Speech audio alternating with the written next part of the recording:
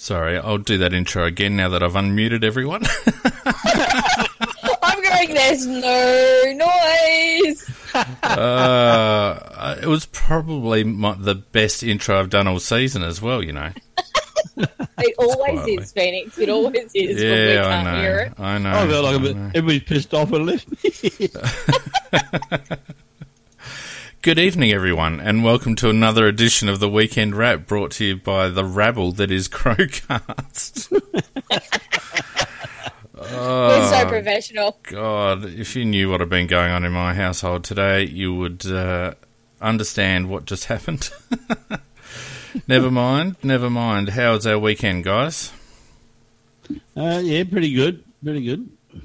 Port lost. It was hilarious. Oh, one of the highlights of the weekend. was that the funniest thing you've ever seen in your life? Seriously? Oh, they're getting a Cockwobble nomination for that one. Oh, it's hilarious, just hilarious.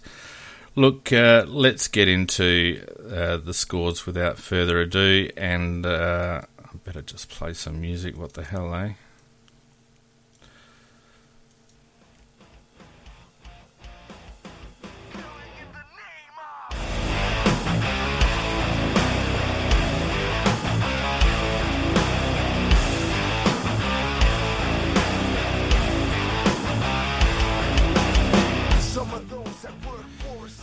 Very interesting round of footy. A couple of upsets over the weekend, and a couple of teams probably not doing their finals hopes particularly any good. But what did you guys make of it?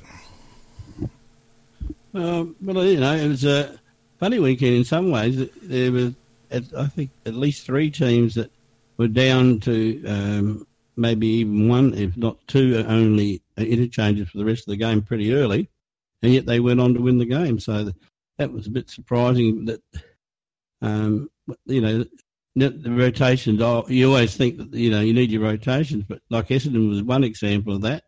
The Giants were another example of that, and Sydney was another example of that. Oh, we'll get to it in when we do the wrap, but I think the Giants actually, the first player they lost actually helped them because it actually stopped them having a defensive forward, and all of a sudden they could open up the play there. I think it really showed in the Port West Coast game there, but what is so, I think, damning out of the weekend are the injuries that are happening, particularly to those teams who are, you know, trying to get somewhere in the finals. There's some really big losses.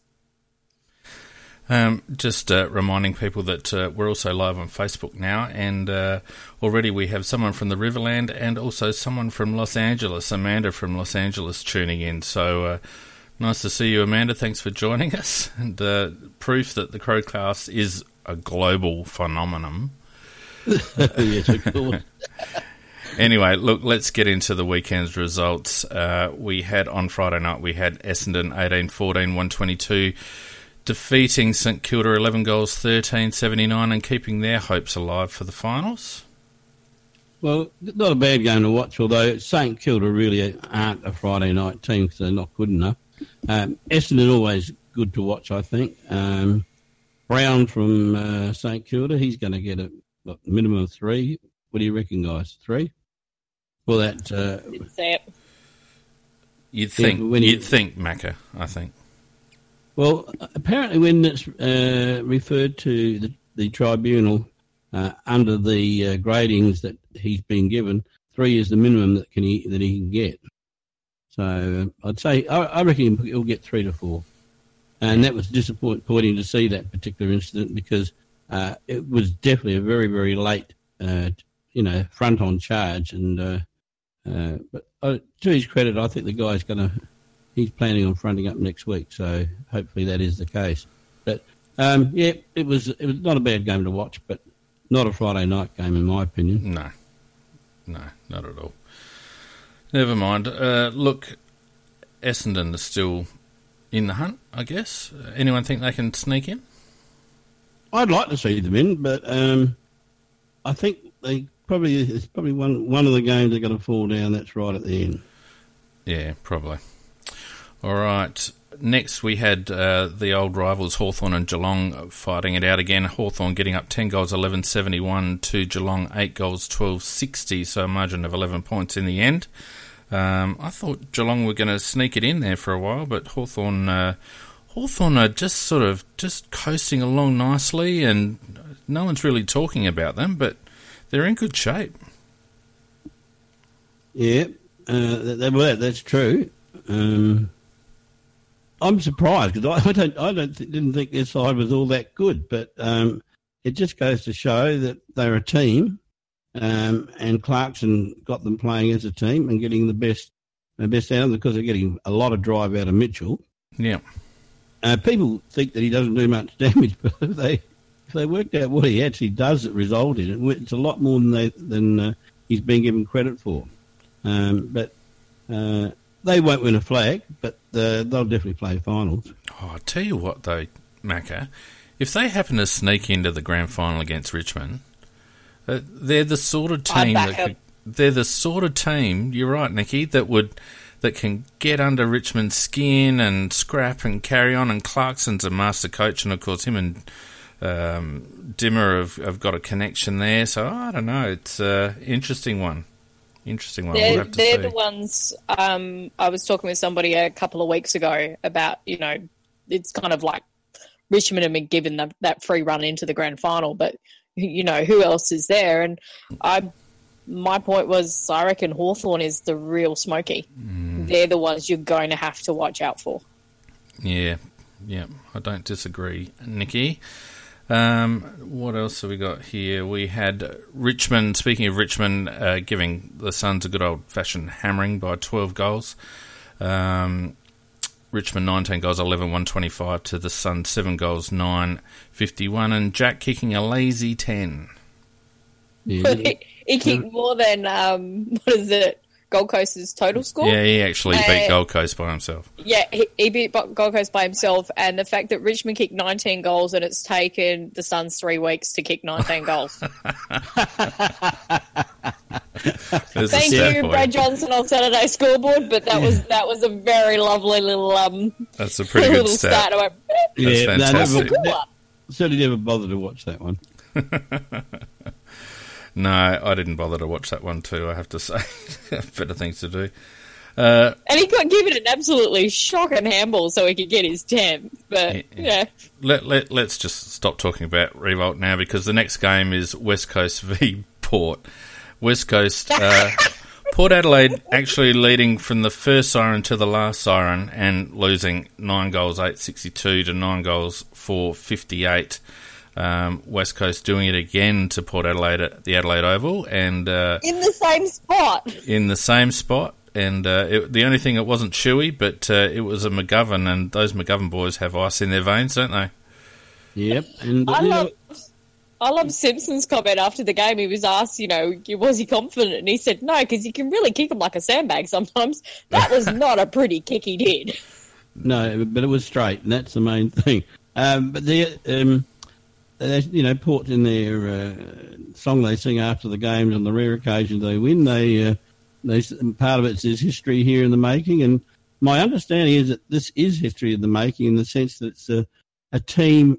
It's the first time a team has led the whole of a game up to the final siren and lost after the final siren. That's the first time that apparently that's ever happened. Really? Yeah, I wondered about that, but that is an amazing stat, and hence they're actually... This is what we put the Cockwomble together for, really, was something completely stupid that also made us laugh, and Port are just...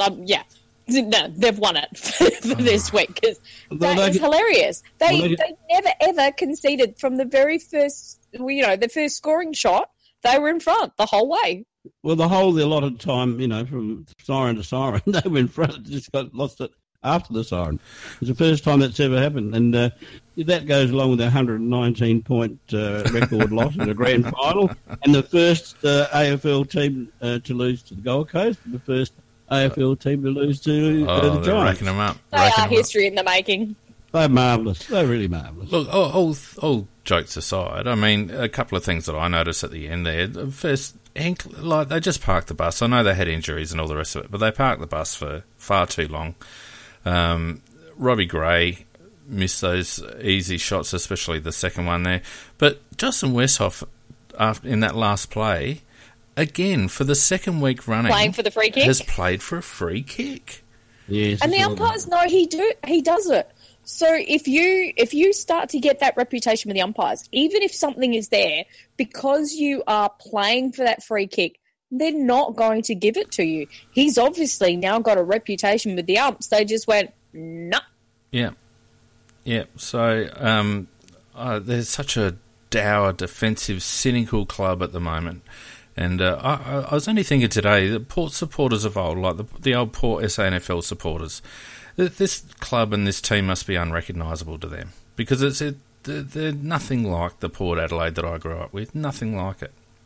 Well, they beat their chests and say they are, but they're not. No. My dad was a Magpies man from birth, and I actually grew up going to every second week. I would go and watch the Magpies play. So they are and have always been a manufactured club. They've never been Port Adelaide to me, and they've also never been Port Adelaide to my dad. Mm. And he actually thinks this is hilarious. Yeah, well, it is. Anyway, let's not dwell. We had Collingwood and Brisbane fighting out a reasonably entertaining game. Collingwood 14-20-104 to the Lions 11-7-73. I reckon the Lions might be just starting to run out of puff after not a bad year, really. Definitely the best 16th team in the comp, I reckon there has been. They play pretty good footy for a team that's sitting at number 16. Yeah, because weren't they only something like 7 points down, 4 points down at half time? Correct. Yeah, they're pretty close.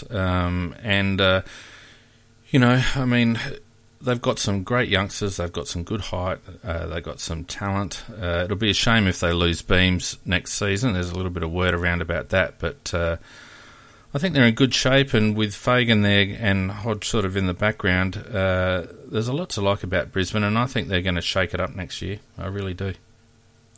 Yeah, they'll definitely rise. Then we've got the Kangaroos just going down to the Bulldogs, and that could be costly for them and their finals hopes. The Western Bulldogs 13 goals 14.92 to the Kangaroos 12 goals 13.85. I didn't see the game myself, but how the heck did they lose to the Bulldogs?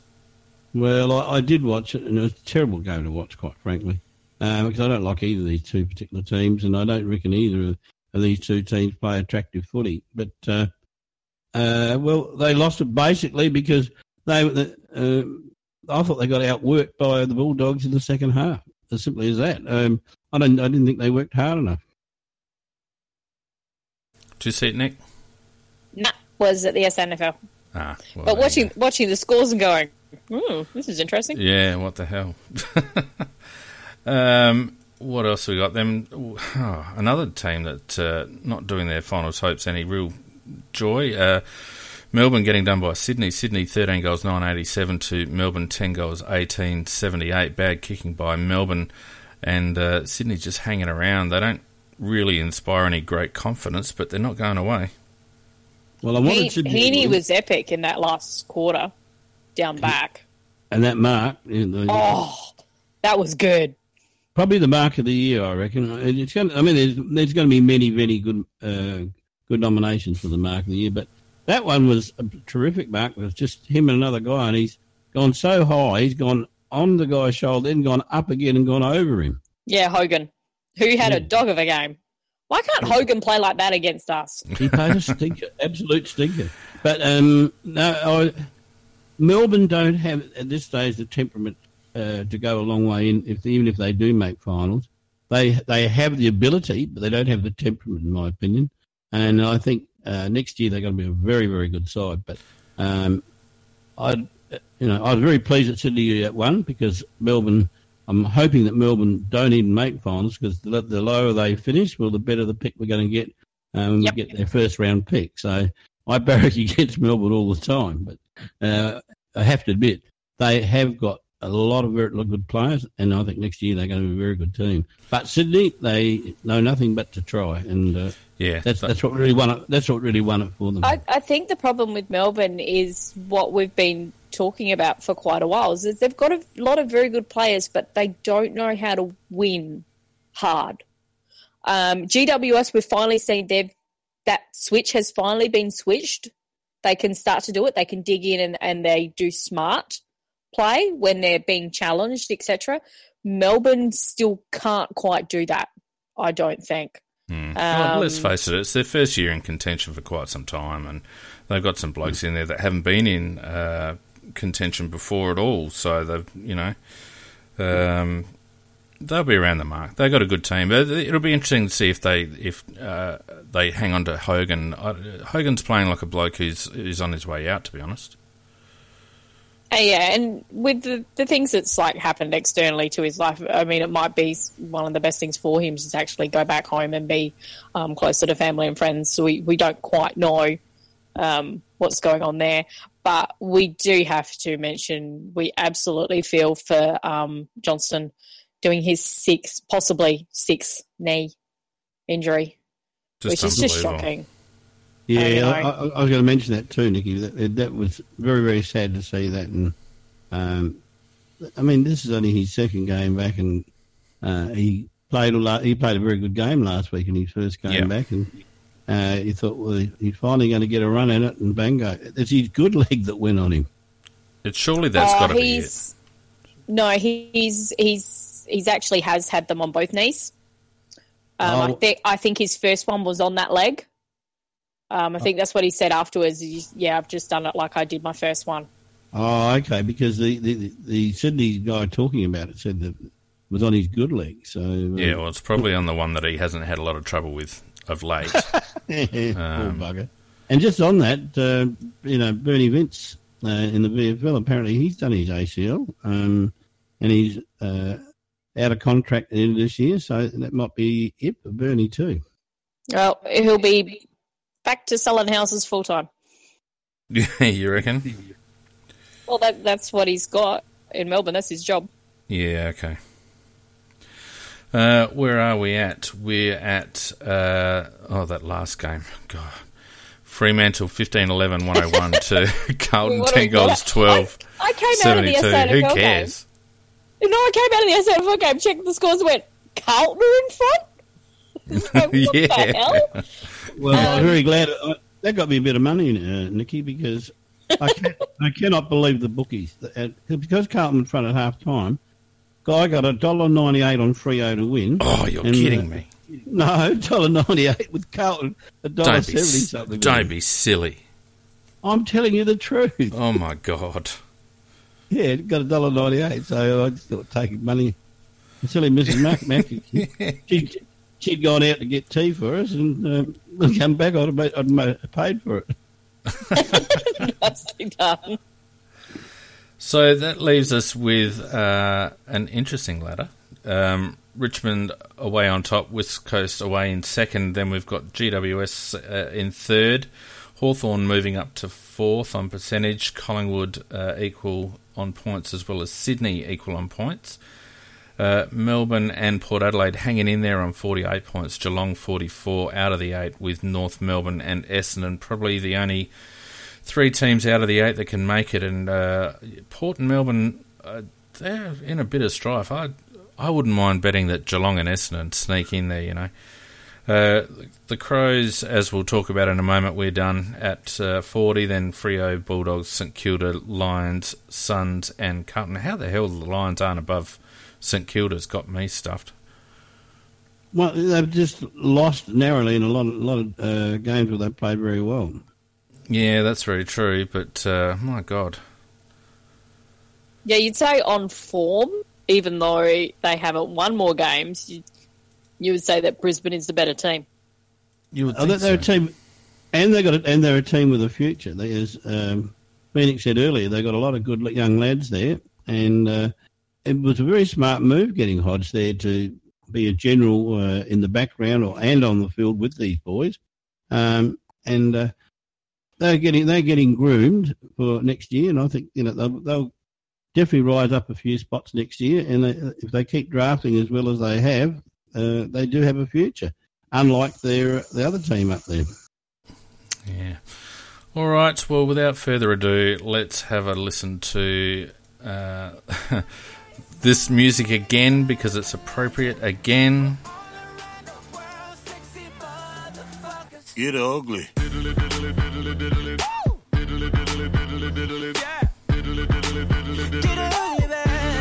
Damn, that's ugly. What are we going to do, eh? Seriously. We're now going to look towards 2019. Yeah. As Pikey said. Let's do that. For those who've been living under a rock, it was the Giants 15 goals, 16, 106 to Adelaide 13 goals, 14, 92. A margin of, 14 points in the end? Yeah, 14 points. Very disappointing. Very disappointing. Well, it's true in the sense that it's our usual third quarter efforts where we let ourselves down. As I said to you off air, Phoenix, in a way I was pleased to see that we lost and put an end to all this bullshit about dreaming that we're going to make finals. At least we can stop talking about that now and prepare our team for next year. And, it wouldn't upset me if we didn't win it. Certainly want to win the last one against Carlton, but even if we lost next week against North Melbourne, that would not bother me either, as long as we start planning for the future. And are we going to, though, do you reckon? Do you reckon we will? Well, I bloody well hope so. Yes, because I know who was sitting at the SANFL game today.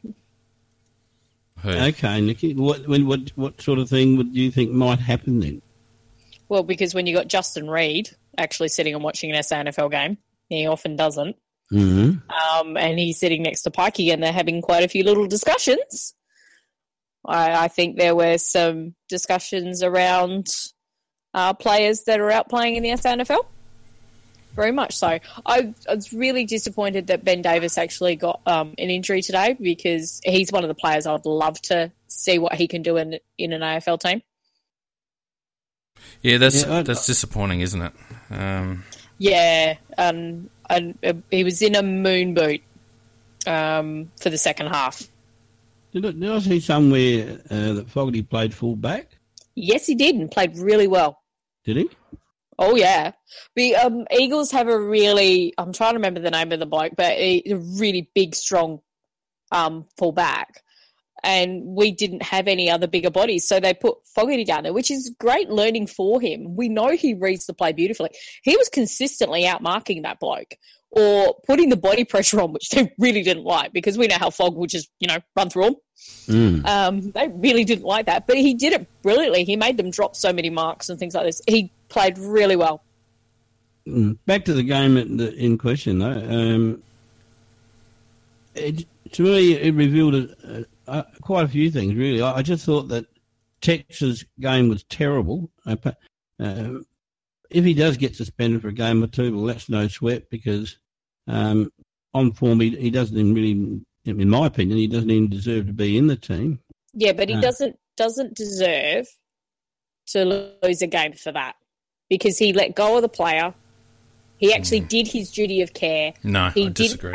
He didn't have his arms pinned. He couldn't do anything because they're both turning when he tackled. And as soon as he saw he was going down, he let go of him. I agree with that, Nick. He did what he was supposed to do in that situation. And I have to agree with Paul Seesman. The fact that, another umpire's come in and changed a ruling because a player got injured. Yeah, one umpire had played on holding the ball. The closest umpire played holding the ball. It was the one further away who saw he was on the ground and went, no, we've got to give a free kick to him because he's got a sore head. I agree with all that being incorrect. The only thing the only concern I've got with the way that Tex did sling in was the fact that by the time he released his arms, there was no hope of him getting his arms out. No, his arms were already out. Do you reckon? Yeah, they were he only had one arm to start off with, and even then, that got let go very early. The problem with it, as I saw it, Nikki, is that there were two motions. There was a definite slinging motion. No, there was a turn. There wasn't a sling. Well, what they class as a sling and what they've shown as examples, that wasn't it. Well, if you have a look at it, Tex makes the tackle, and then he also makes an effort to throw the bloke to the ground. It's not a sling in terms of the definition in terms of the rules, but there were definitely two actions in Tex's tackle, and I think that's what's going to do him in the end. Yeah, I think he's in trouble, and I think he'll get. Well, to me, I think one would be adequate, but I think he'll probably get two. Yeah, but anyway, it doesn't really matter because, as I said, his game was very, very poor on the weekend.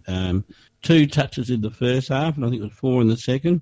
And when you're the leader of the tribe, and that's the example you're setting, it's not a very good one. No, have to agree, Macca. Have to agree. I think we've, as Simon Morley said, after surgery, early pre-season. That's what he needs. We know he's not playing right. Yep, agree. Well, I totally agree. Yep. Look, I think we just got outplayed when the game was there to be won. To be perfectly honest with you, I felt like when the game stepped up a gear, and typically in the third quarter, we've had trouble this season, and I think a lot of it's to do with belief.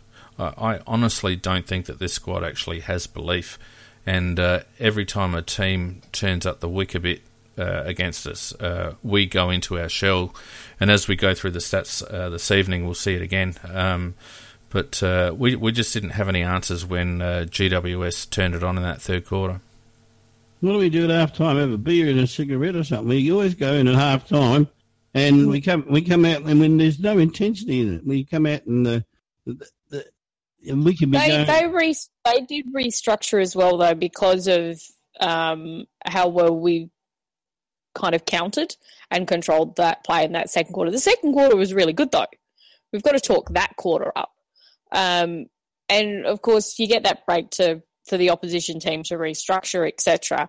But I do think it was very much that as soon as Reid went off and they stopped having such a negative, or actually two, they were having, no, it was mostly just him, a negative forward, it meant they could go back to being so much more proactive, whereas we'd turned Murphy into keeping Minder onto, I think, Whitfield. Eddie, we were playing up higher, so he was actually more, his job was actually to keep Shaw out of the game. So I think we kept with our defensive forwards. They just went and played to their high level of skill because they're high level draft picks, and it showed. Just interrupting. Mrs. Mack has just handed me a note saying, pardon my language, but our fucking letterbox has been stolen. Who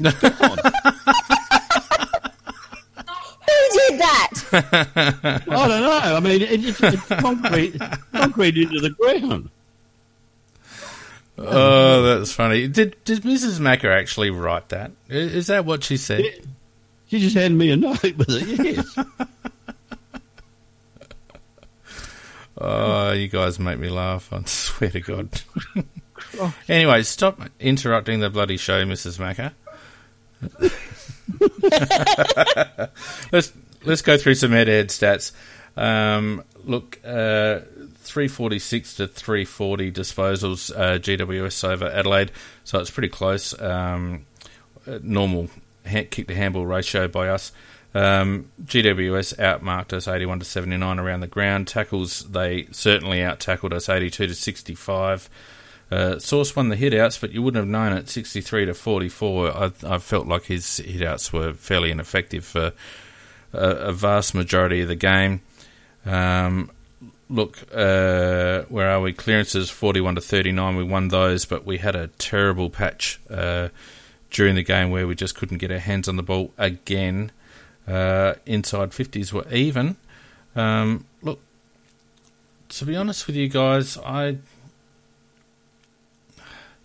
there's problems to me when the game's there to be won. As I mentioned previously, I don't know whether you noticed it, Macca, but I certainly did. I noticed that when the whips are cracking, we just go missing. Yeah, and unfortunately that's true. We're actually the converse of Sydney, I reckon. You know, when their backs to the wall, Sydney really dig in. And unfortunately, when GWS applied a greater level of pressure in the third quarter, we were missing. Yeah. There's no doubt about it. And we looked soft. What do you think, Nick? For me, it was that midfield, that lack of defence, because it was those players running through, and it was our midfielders just not being so accountable. And I think that's where that, what you just talked about then, Feenix, that desire, that will to get in and under and really clog it up, turn the game into a scrap so we can get it back how we want it to be. That's where we go missing. It's in that part of the ground. And yet we've got players like Sloan and Crouch. I thought Crouchy had a decent-ish game. I didn't like his game at all, actually. I was quite scathing against him the other week, whereas I thought he was a bit more proactive. No, I didn't mind his game. Yeah. So, I don't know. He's up and down for me. But they're the ones who should be doing that, and that's where it's falling down. Well, yeah. I thought also that I was a little bit surprised when I looked at. I saw CEY going for the ball in the third quarter, and I did see him get the ball in the first quarter, but I'd completely forgotten about him. And I said to the missus, "Is he playing?" I thought he had a very poor game, CEY, and on top of that, I noticed he only got 61% game time, and I think that may be reflective of the way he was playing. But I also noticed Greenwood only had 60%. Why are you going through individuals, Macca? You've been doing this show now for 2 years, and you know that we talk about team stats first, and then we go into individuals. But okay. Just because your bloody letterbox is gone, I don't know whether... He's confused. I'm a little bit at 6s and 7s about the bloody letterbox, No, it's just old age, really. I don't know whether either of you have got access to our Facebook coverage at the moment, but I've just chucked a few graphs up there. The stat tracker was in fine form on Saturday night. And what it shows, once again, is our inability to get hold of the ball through at periods of the time. You can correlate the score dipping after half-time with a severe drop-off in our disposal count, both by hand and by foot. And again, our uncontested possession, it didn't go through the roof like it did the other day, but we certainly try to keep possession of the ball when we're under the pump. We don't go out on any limbs anymore, if you know what I mean. We're not aggressive with our ball movement. Well, yeah, we're certainly not. But I don't know. I just thought that you're quite right. We would try to hang on rather than trying to make the play. Yes, and, I think that's my point, Macca. That we definitely try to hang on. We seem to go all right when we're matching it with the opposition, but whenever the opposition turn up the heat, we don't seem to have the ability to go with them at the moment. No, we don't, and we just keep trying to hang on. Somebody makes an error, somebody does a bad kick, and results in a goal, and then we go through the process again and again until there's a break or something like that. But good sides can actually hold it, and then turn it around, and then start pouring the heat back on them. And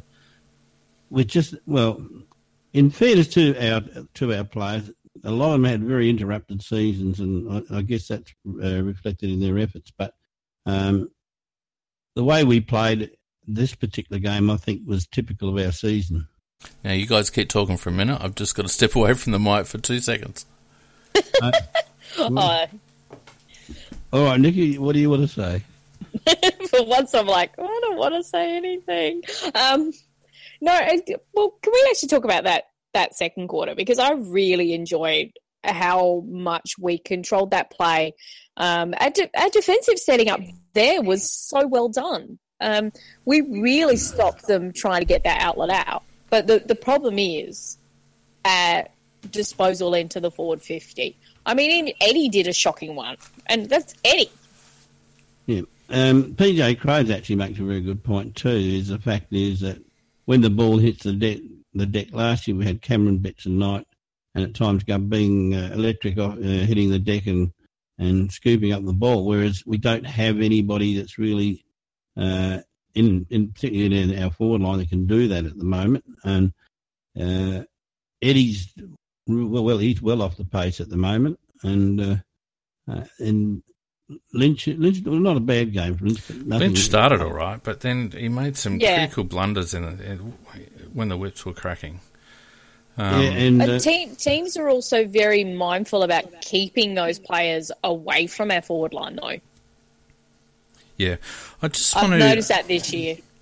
I want to talk about our centre clearance and our centre setup for a minute.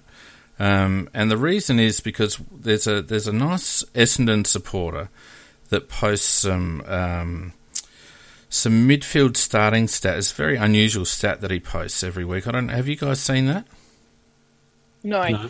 So what he does, he basically analyses who starts where at every centre bounce, right?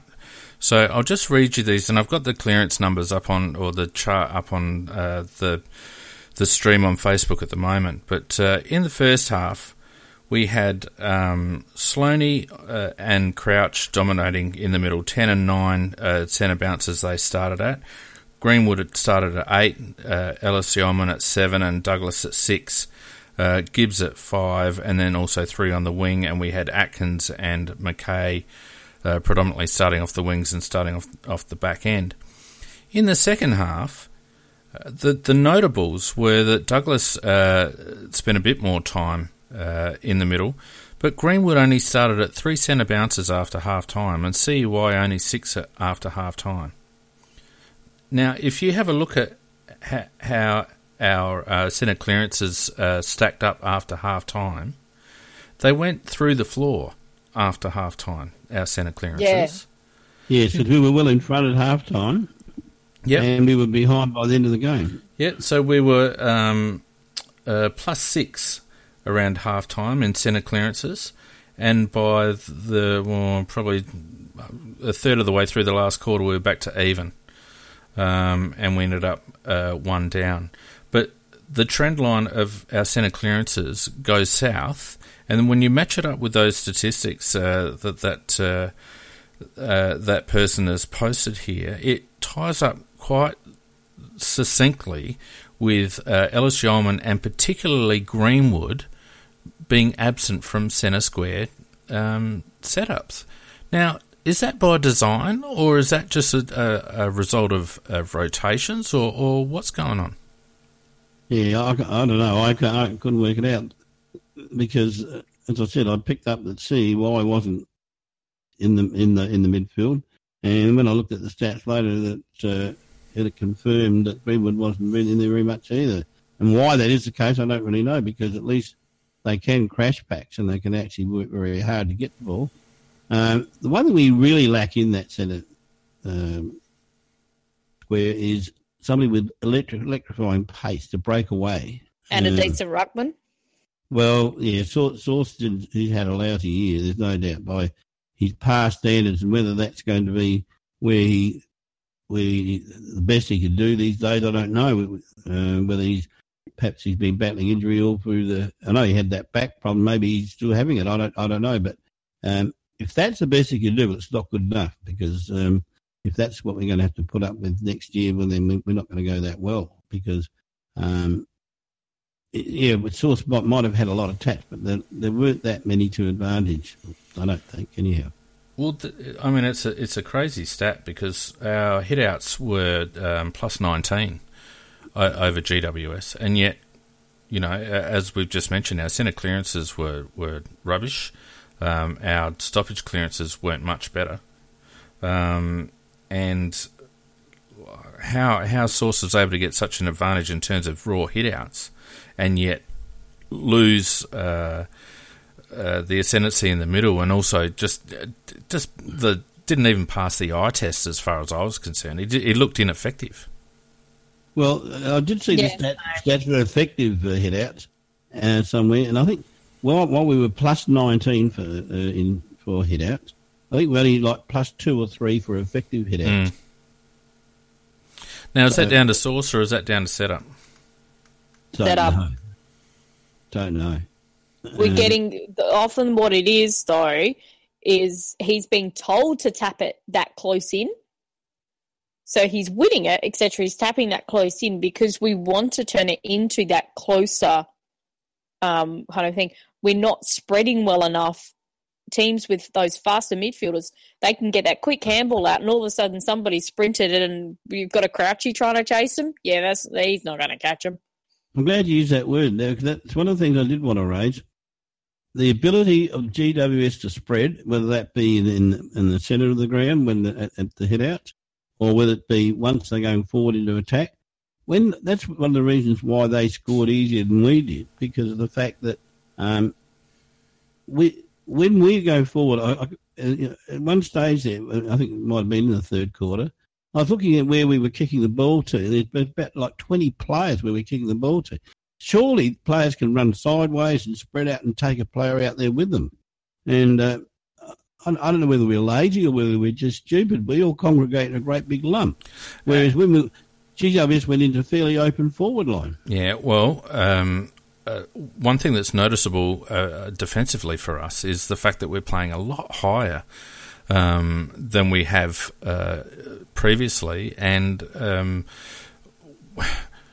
we don't seem to be playing a quarterback, and we just keep getting done over the back. It happening against Port as well. We're getting done over the back, and it wasn't until they sort of reset and set it up a little bit deeper after half-time against Port that was avoided. But we did again, and I think we really suffered because of Talia's absence. We looked a little bit undersized there down back. But again, it's a structural thing as far as I'm concerned. I couldn't actually see why we were playing so high. Yeah, I can't argue with you because that is how we played against Port. And as you say, no quarterback to mop up anything that gets past there. And, you pay the price for it if it does get past there. And, I mean, Pikey made that comment that we are playing a high press, and it's worked pretty well. He said occasionally you'll leak a goal or two, but he says that's it's how you see it overall. And I think it leaked more than a goal or two. Yeah. Look, our other stats were all right team-wise. I mean, we won the marking contest. We won contested marks. We were even on marks inside 50. Our pressure stats were reasonably solid. I mean, we were plus or minus on only 1 or 2 on most pressure stats, except for our tackle number. Our tackle number was well below par. But it seems to me that we had just as much of the ball as GWS. But then, again, for those people looking on Facebook, if you have a look at the territory number, we ended up being, minus 891, so nearly 900 metres gained less than GWS, and yet we're basically level at half-time. So whereas the game appeared to be played for large periods of the time in our forward half in the first half, yep. In the second half, we were nowhere near it. Well, it was mainly down there in the third quarter there for a very large portion of that third quarter. Yeah, well, even in the last quarter, the trend continues to go south in the territory stat. So, to me, it's a situation where we've got some serious issues with our centre setups. We've got some serious issues with our forward 50 entries. So it's horrific watching the ball going into forward 50. We're so inefficient. We lack any sort of imagination. We lack any sort of cohesion. The amount of times I saw JJ and Tex in the same place, that just shouldn't happen. It shouldn't happen between your two key forwards. That's the point I'm talking about, spreading. And really, there's a whole half and over you can spread.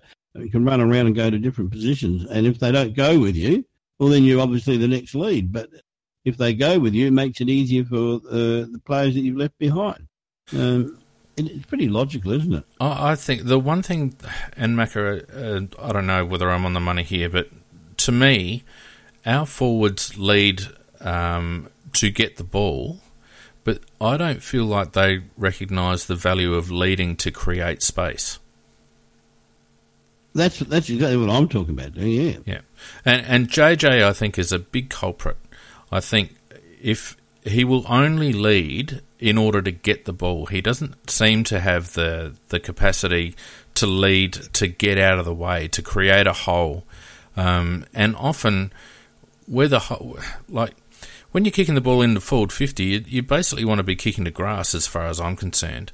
And if you look in our forward 50, there's barely a blade of grass available to kick to. You're always kicking on top of people's heads. And I think that does come down to the fact that he's a basketballer. He's not a footballer. I mean, I've been really impressed with his year so far because he's fixed up some other stuff.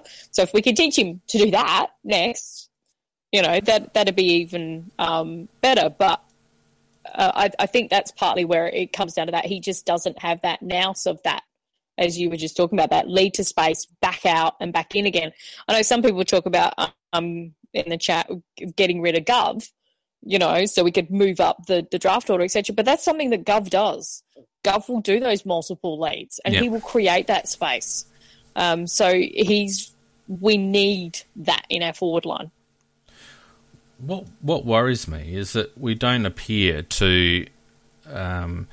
There's such a disconnect between our midfield group and our forward group, and that surely has to be a coaching issue. Surely it does.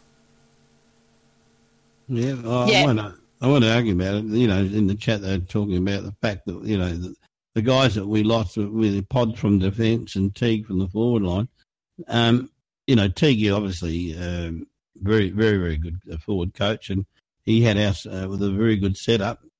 And Pod's done a great job with our defence. And I don't know. I'm not trying to bag the blokes that are currently there, but they may be in the throes of learning or something like that. But they certainly, the results aren't the same, are they? I don't think so. No, for me, I think it's more there's a lack of that lovely word of cohesion between the midfield and the forwards. That's the problem. But even I said to Macca whilst you had to pop away, Feenix, that when you have Eddie ballsing up a kick into the forward line, there's trouble. Yeah. Look, don't get me started on Eddie, to be honest with you. Sorry, on Eddie? Yeah. He's actually in the doldrums at the moment. He's not earning his spot at the moment. Well, he's a senior player, Macca. He's a senior player, and I know he's playing a forward role, and I know that's a difficult role to play, and all the rest of it. But senior players shouldn't be playing, and he's not the only one. Richie Douglas is another. And look, let's go through some stats. Because they make for interesting reading. Matty Crouch, 30 touches, 18 kicks, 12 handballs, 5 marks, 3 tackles, 3 inside 50s, 4 rebound 50s. He went at 63% disposal efficiency with 13 contested possessions and 16 uncontested possessions, 7 score involvements and 5 intercepts with 8 turnovers. Like I said, I was a bit nonplussed with Matty's game, to be honest with you.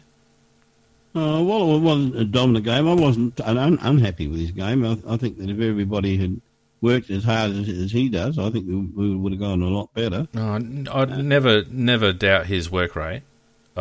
He just felt to me, he felt to be a lot more proactive. And that whole thing there of the more kicks and the handballs, that's normally reversed for him. That we've seen. So him going back to having those more kicks than handballs, that's him being a bit more proactive, and it seems to be him being a bit freer. Do you reckon? Yeah, I wasn't unhappy with his game. I mean, it wasn't a great game. Like we've seen him do. There were some faults to it in terms of some of his defensive action and stuff, but it was it was the proactive part of it that I quite enjoyed seeing, because we haven't seen that for a while. Yeah, that's probably true. He actually worked quite hard in the second half. He got quite busy in the second half. I felt like in the first half he was a little bit in the doldrums. Yeah, a little bit. But he's one of the ones that actually lifted after half time. Well, he didn't have a stat in the first half. I didn't have a clearance in the first half. Not one clearance. Stoppage or centre clearance. Not one clearance.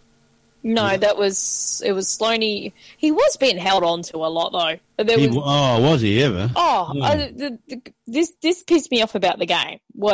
I thought the umpiring was, in some respects, consistent both ways for some things. But the ticky-tiny touchwood holding for forwards that was occurring, and then you see the blatant grabbing and throwing away that happened a couple of times, particularly on Crouch.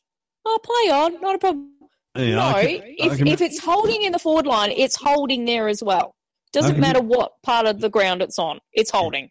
I remember one you're talking about, Nikki, where Crouch was physically thrown away. Yeah. and never even got a free.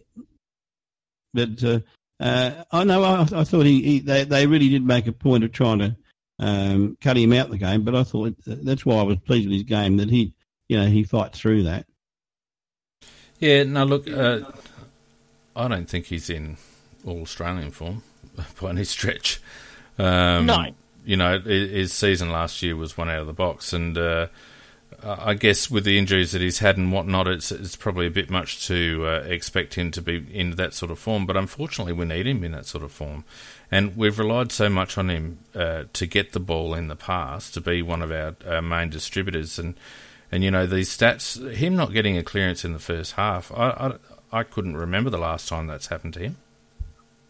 Well, that's true. He was doing a bit of blocking for Sloane, though, because Sloane was being tagged as well. And I did notice that because Sloane had something like 5 in the first quarter, and I remember seeing a couple of them that it was Crouchy was actually, you know, being that secondary one behind to do the block. So I'm not that upset in terms of he was doing a role there as part of that.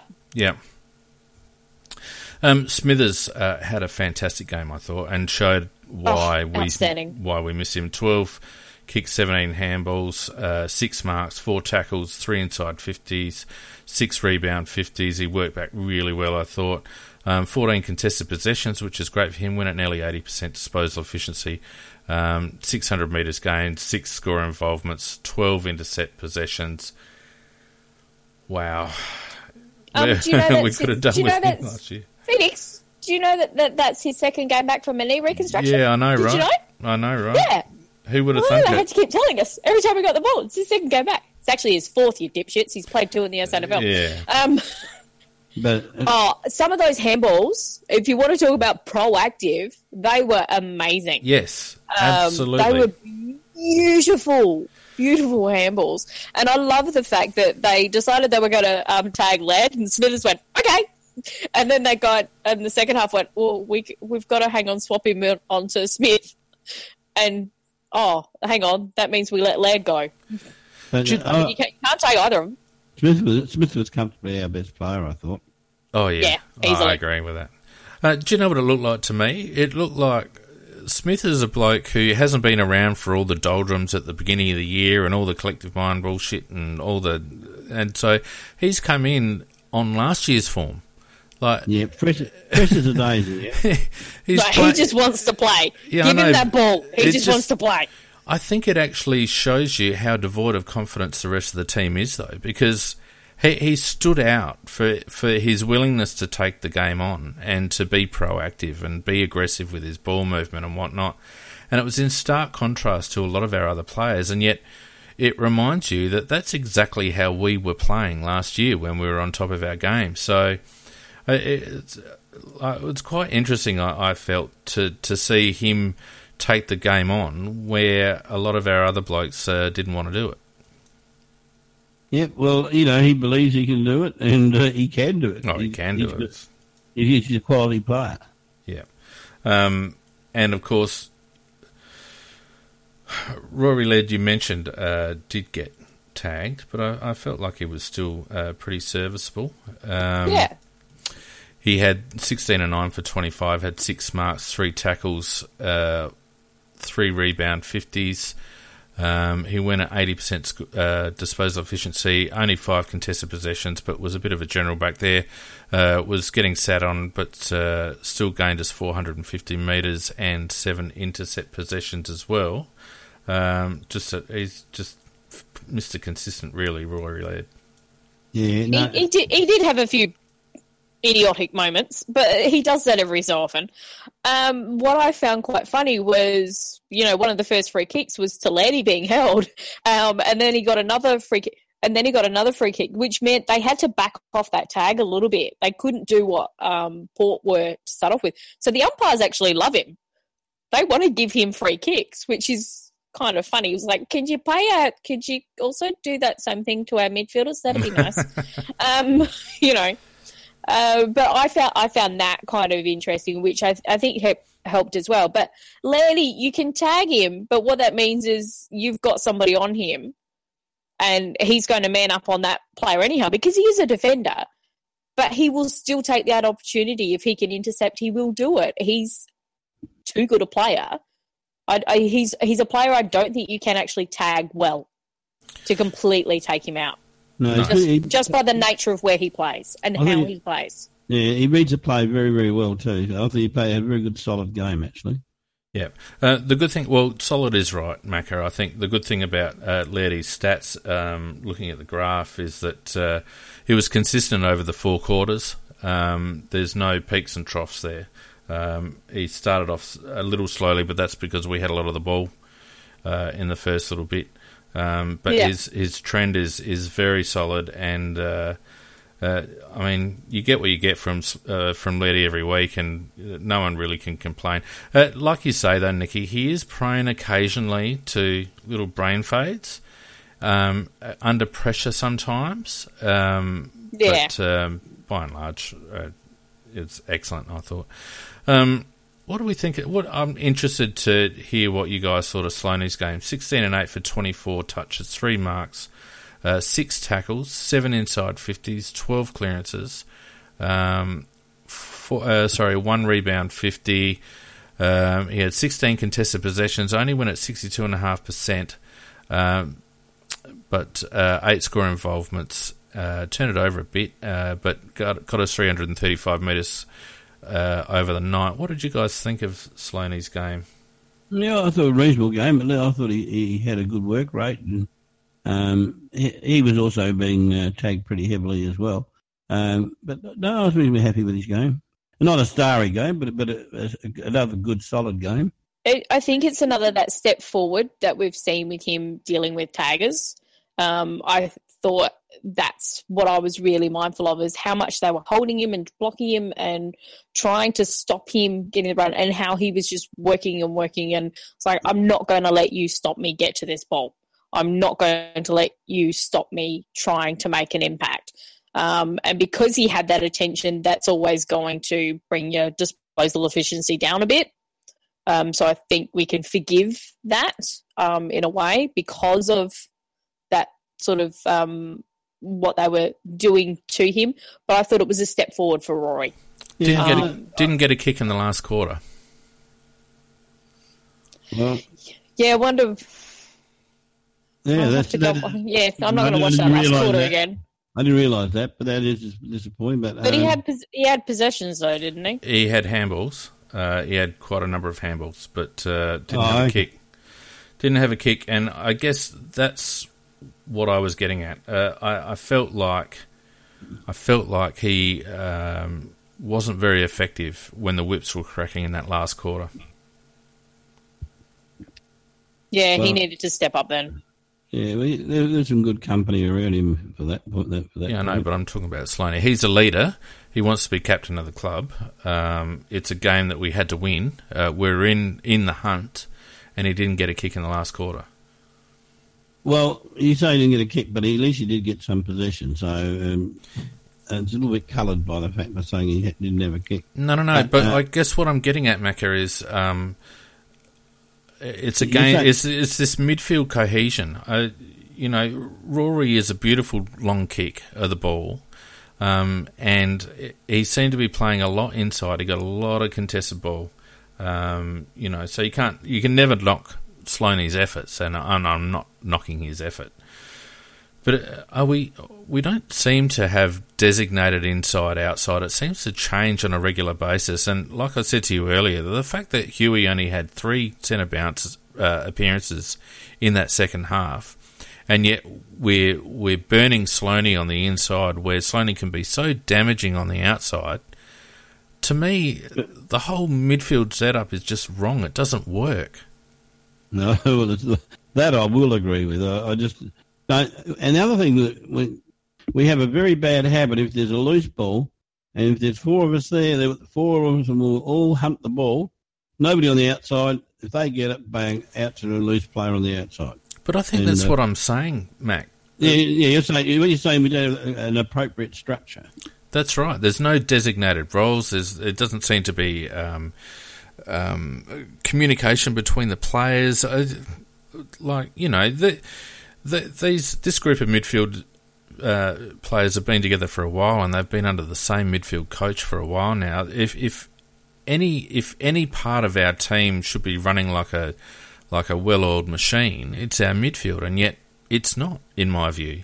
Source's winning hit-outs and not getting hit-outs to advantage.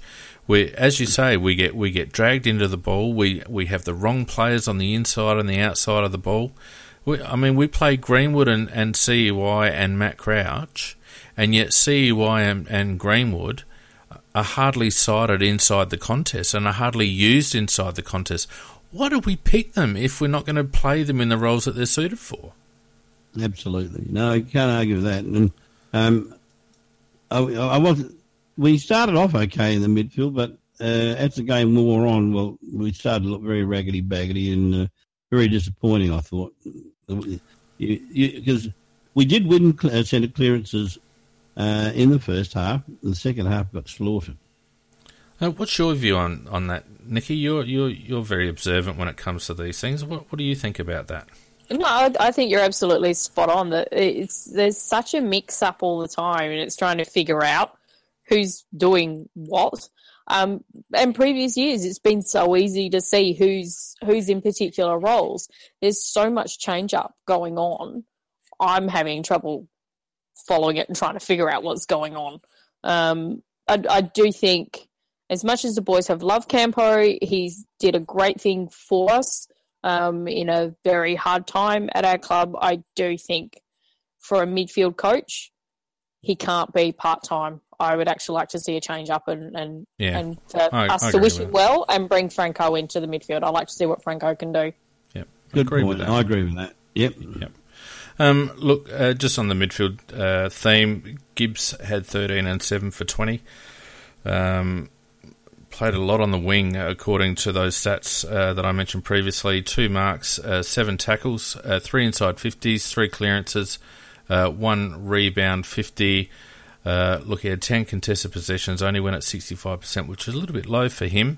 8 score involvements, 334 metres gained, and a couple of intercepts. I felt like Gibbs was probably one of the few who really, really tried to get involved in the game in the second half when the game was there to be won or lost. He was my best player, I think, in the third quarter. Just watching that, even though we were getting spanked, he just seemed to be trying to be a bit more involved. But he didn't have a lot of friends. He had 7 tackles, and I thought he was very, very good at being alert as to where the ball was going. Yeah, I agree with that, Macca. And whereas some of our guys don't seem to have, they react at the last minute, whereas Gibbs has just got that perception a little bit earlier. And he 7 tackles. I remember in some of those tackles, he just swallowed them up the minute they took the ball because he had read it that way. And I think he could be used a bit more around the ball. Like you said, he's not used a lot in the centre square. He's used basically out on the wing. Sometimes he's half forward, sometimes he's up in the forward pocket. Somebody's in the back lines. he doesn't seem to have an absolute designated role. Maybe it's for a purpose. I don't know. But Campo doesn't know how to use him. No, he doesn't. Well, I think it's a Carlton syndrome. He's such a good player that you'd say, "Oh, how can we cover this? We'll stick Bryce there." Basically, that seems to be what's happening with him. Poor bugger. And he was coming here hoping to get away from that. Yeah. Well, and there's no need for that to be the case. We've got enough depth in our midfield that we can give him a role. And really, to me, he needs to be that distributor in the centre area and around stoppage. But too many times he's one step away from the play, if you know what I mean. He's not that first give out. And when we do use him, I can't remember which game it was, but we used him sort of on defensive side of centre at centre stoppages. Nick, you probably remember, and he got 3 or 4 clearances in a row just because he was... Oh, yeah, he went blunter. Yeah, you know what I'm talking about, don't you? Yes, I know, but I can't remember which game it was. But, yeah, he just went, nah, not letting you. Yeah. See, this is my ball.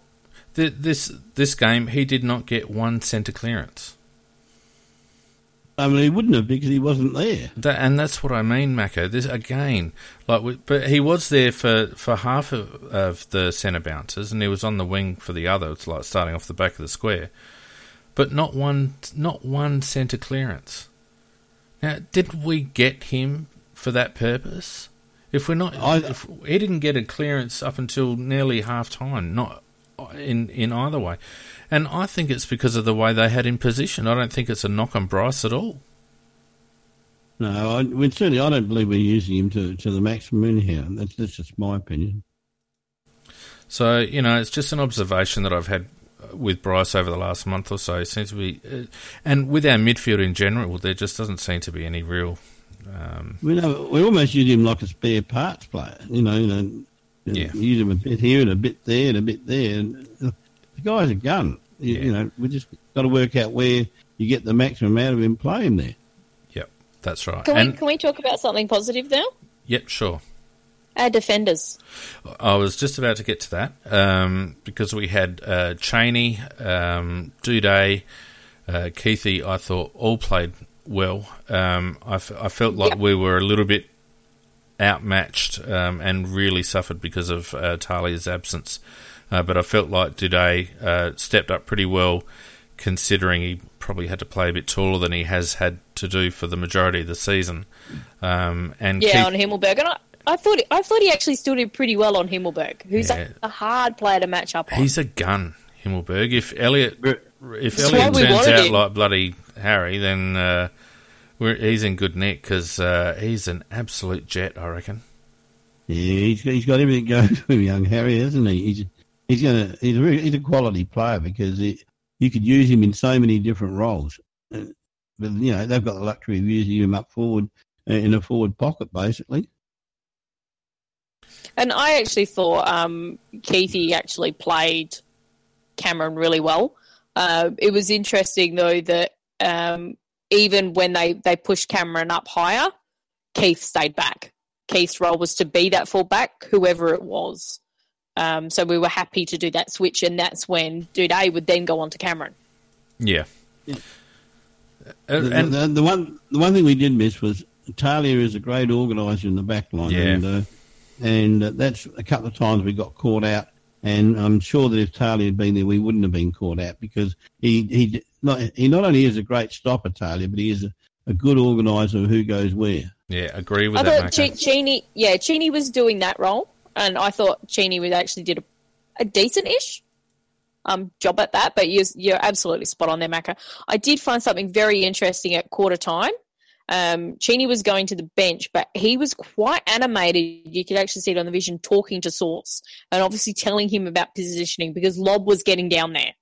And Cheney was obviously telling him where he needed to be to stop that. And we then controlled that second half. And there was a change up in the defence, etc. So I found that quite interesting. Just another player I'd like to touch on quickly is Jordan Gallucci. Interesting game, 10-1 for 11, 3 marks, 3 tackles, only the 1 clearance. Where else are we? 3 contested possessions. Only went at 45% disposal efficiency. 4 score involvement, so nearly 200 metres gained. The reason I'm bringing up Gallucci is that something I've noticed about him is that he's always around the place at the back end of games. Have you guys noticed that? It starts very quiet. Yeah. You have stolen my bloody line. That's I was going to raise that very same point and ask you what was the breakup of his stats, because to me it seems like he always plays his best football in the last quarter when everybody else is starting to tire, and he's got that pace and acceleration, and all of a sudden he starts standing out.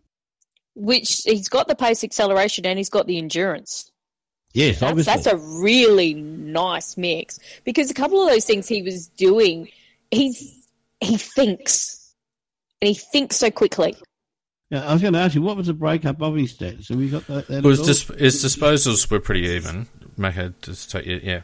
His disposals were pretty even, but his contested possession numbers and possession numbers in general in that last quarter, that's where all his activity really ramps up. You know, and when so many of our players sort of went missing sort of through the third quarter and into the last quarter, Gallucci was one that didn't.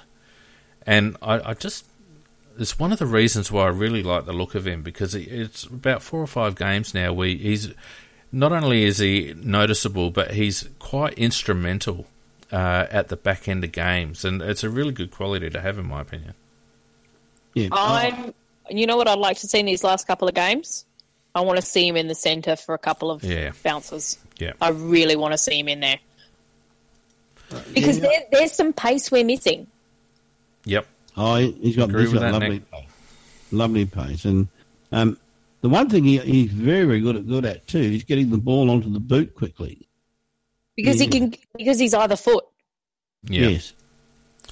All right. Well, we've prattled on about that for long enough. Let's get to our awards, shall we? Because there's a few there that qualify for a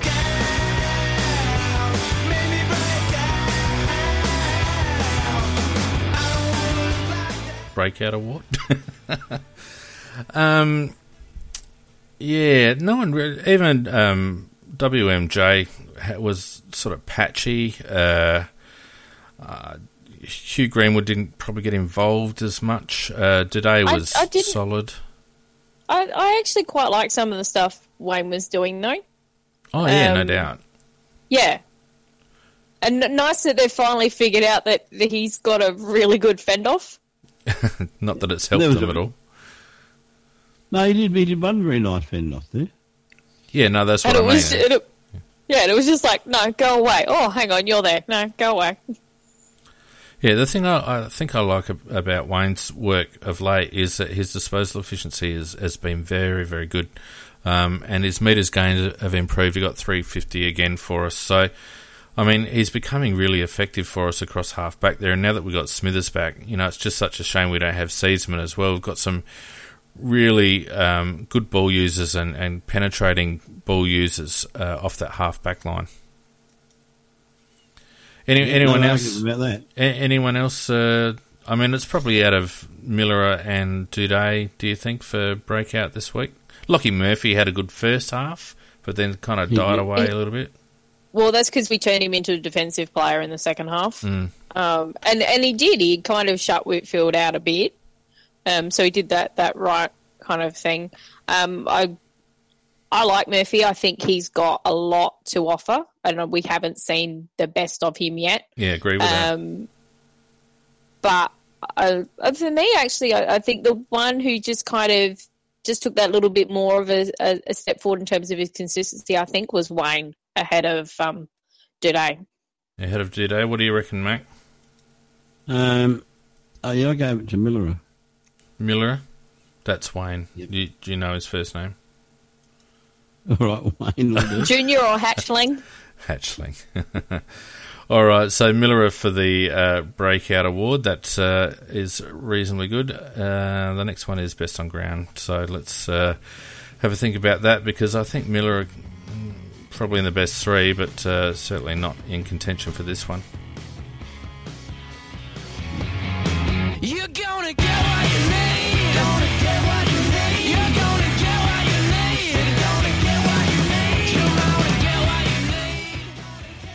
Thoughts? Smithers. Smithers easily. Smithers easily. No love at all for Gibbs? No. He was good in that third. I thought he was like probably that most proactive. I love that word. Kind of one in the third, but overall for the whole game, Smithers. That was back to getting close to his best. Yeah, to me it was Smithers 1, Gibbs 2. Yeah, that's probably how I saw it as well, to be honest with you. Next one's going to be interesting, though, because there's a couple of candidates and one very high-profile candidate, I think, that we'll be talking about. And, I don't know what we're going to do about this guy.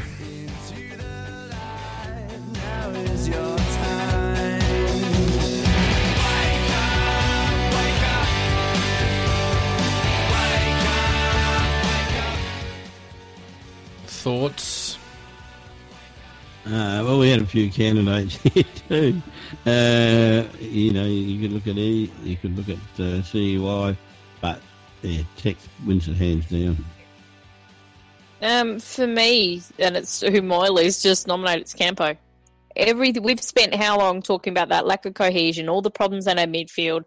Nobody's got those set roles. We don't quite know what's going on. So for me, it's got to be Campo.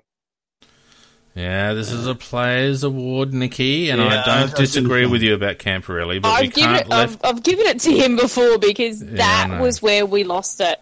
That's where we lost it, simply. Well, you're right, Nikki. It is a Players' Award, so who's your player? You're trying to duck it. No, I'm not, because there's quite a few. I mean, I know people have had a go a bit at Atkins, but it was...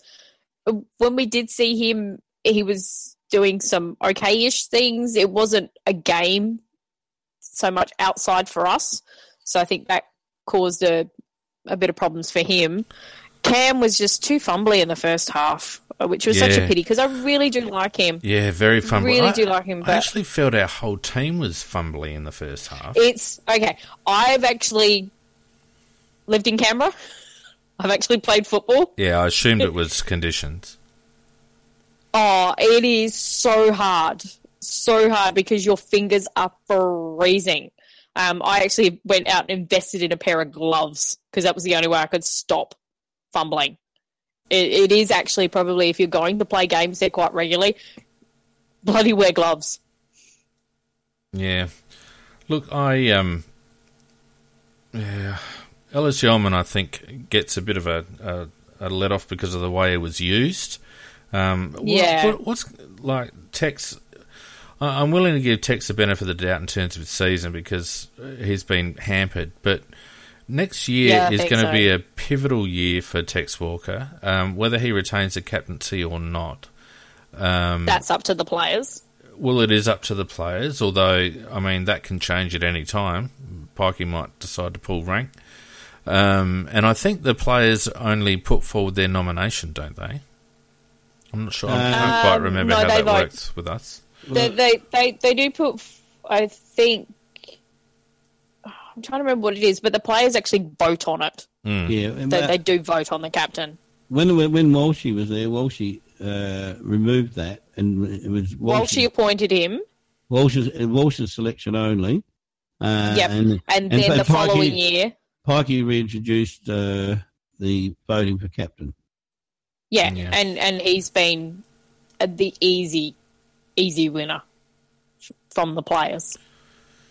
Yeah, well, I don't know if they have a vote this time around. I don't know whether he'll be such an easy winner.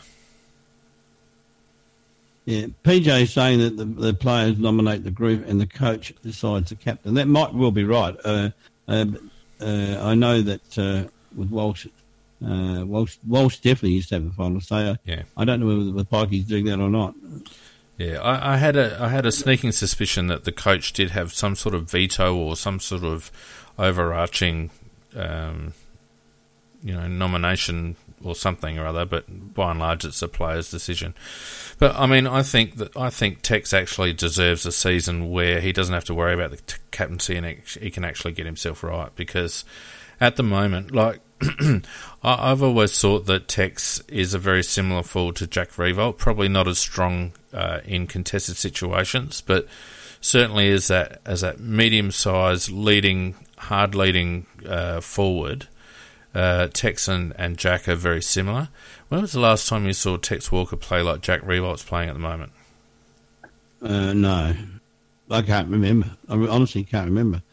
Probably about 2 or 3 years ago, he started a season in absolutely dominant form. Yeah, then he hurt his foot. Yep.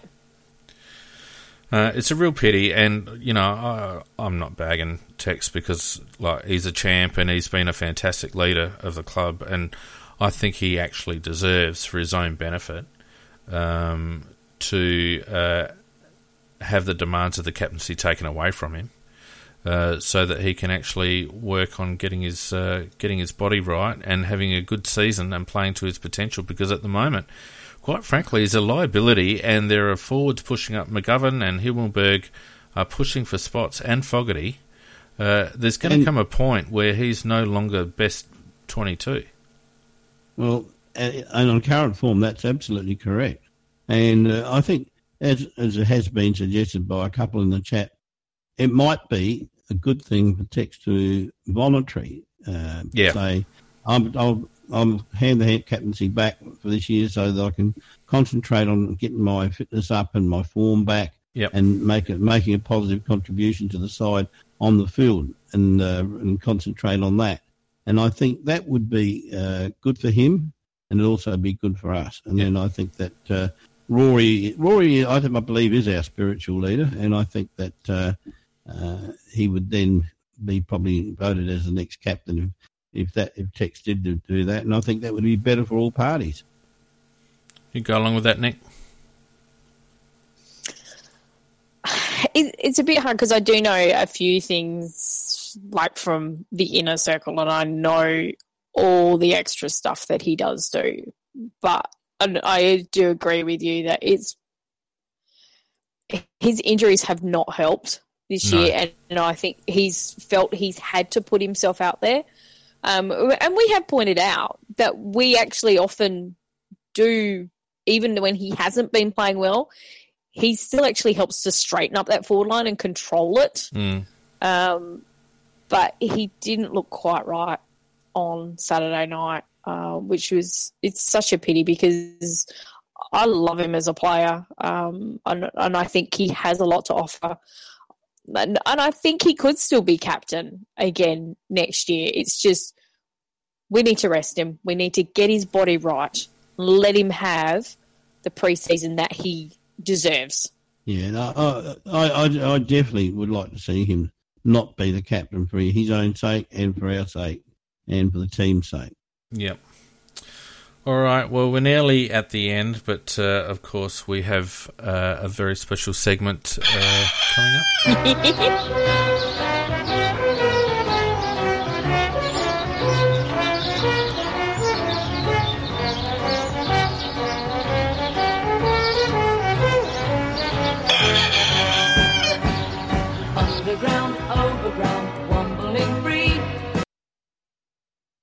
Well, I think the one that just epitomises what the cock-wombling thumb-up was created for was something that was particularly stupid and made us laugh, and that has to be Port Adelaide for leading a game for the entirety of the playing time and losing it.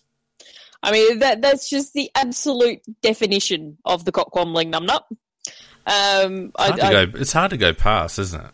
Yeah, it is really hard to go past. I would like to give an honourable mention to the Eagles SANFL on-ground announcer who keeps calling us the Camry Crows. It's like, honey, we're not in the 90s anymore. Yeah, he also started at the end of the first quarter.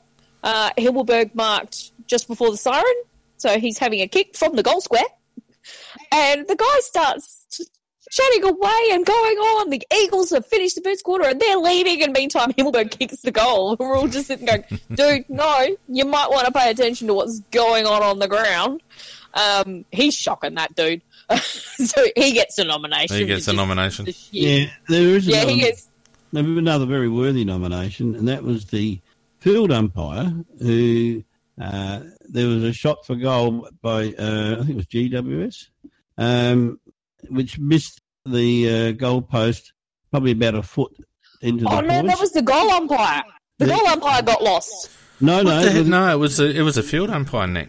No, it was a field umpire. The goal umpire signalled a point, and the field umpire then ran in and said he was going to ask for a score review. It was and then crazy. He started talking, he said, I'd like to check whether that was a point or was it out of bounds on the full. It was It crazy. was a point, you dipshit.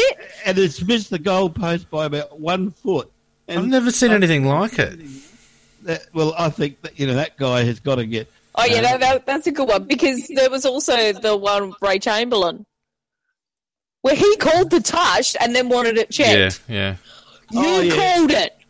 Yeah, you called it, Ray. Back yourself. Yeah, he made a decision, then they wanted it checked on the replay.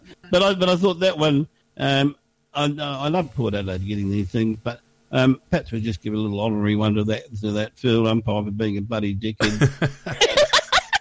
The other one is Barty Magic actually gets a gold star for his going of Jenkins thought it was out in the full. But Barty Magic. Who did? No, he's being funny. Yeah. Well done, Barty Magic. But there was... somebody said the AFL for the AFLW stuff up. It's like, no, the Gill actually won.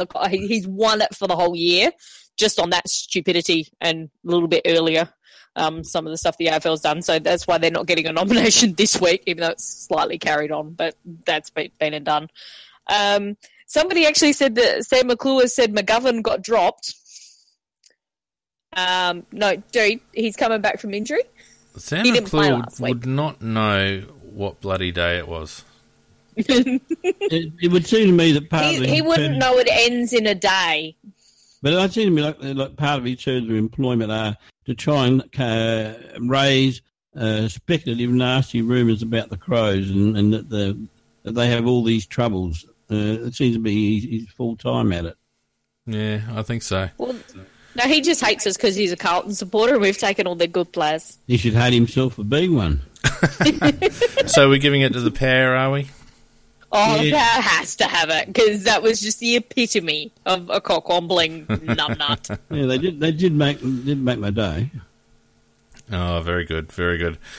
All right, well, that just about wraps us up, doesn't it? It's been an interesting good show. Hour and a half? Good hour. Well, it's always a good hour and a half with us. But look... I might have sounded a little bit distracted here tonight because I'll tell you what, I've been clicking things left, right and centre trying to get this stupid Facebook thing. For those who are listening, there's 6 people listening on Facebook at the moment, and I hope you're bloody happy with what we've been able to put up because it's been driving me crazy. But look, don't forget to listen to us on demand on Facebook or on Spreaker or any number of other platforms that we appear on. We're on TuneIn, we're on Spotify, we're on Google Podcasts, we're on iTunes. You can leave us a review on iTunes if you so desire. Of course, we will have Tuesday Night Live again back on Tuesday night. But in the meantime... Thank you, everyone, for joining us. Thank you, Nikki and Macca. No, pleasure to be here. Well, of course it's a pleasure to be here. You're here with me. Night all. In spite of that, it was good, yeah. Yeah, good on you. See you Tuesday night, guys.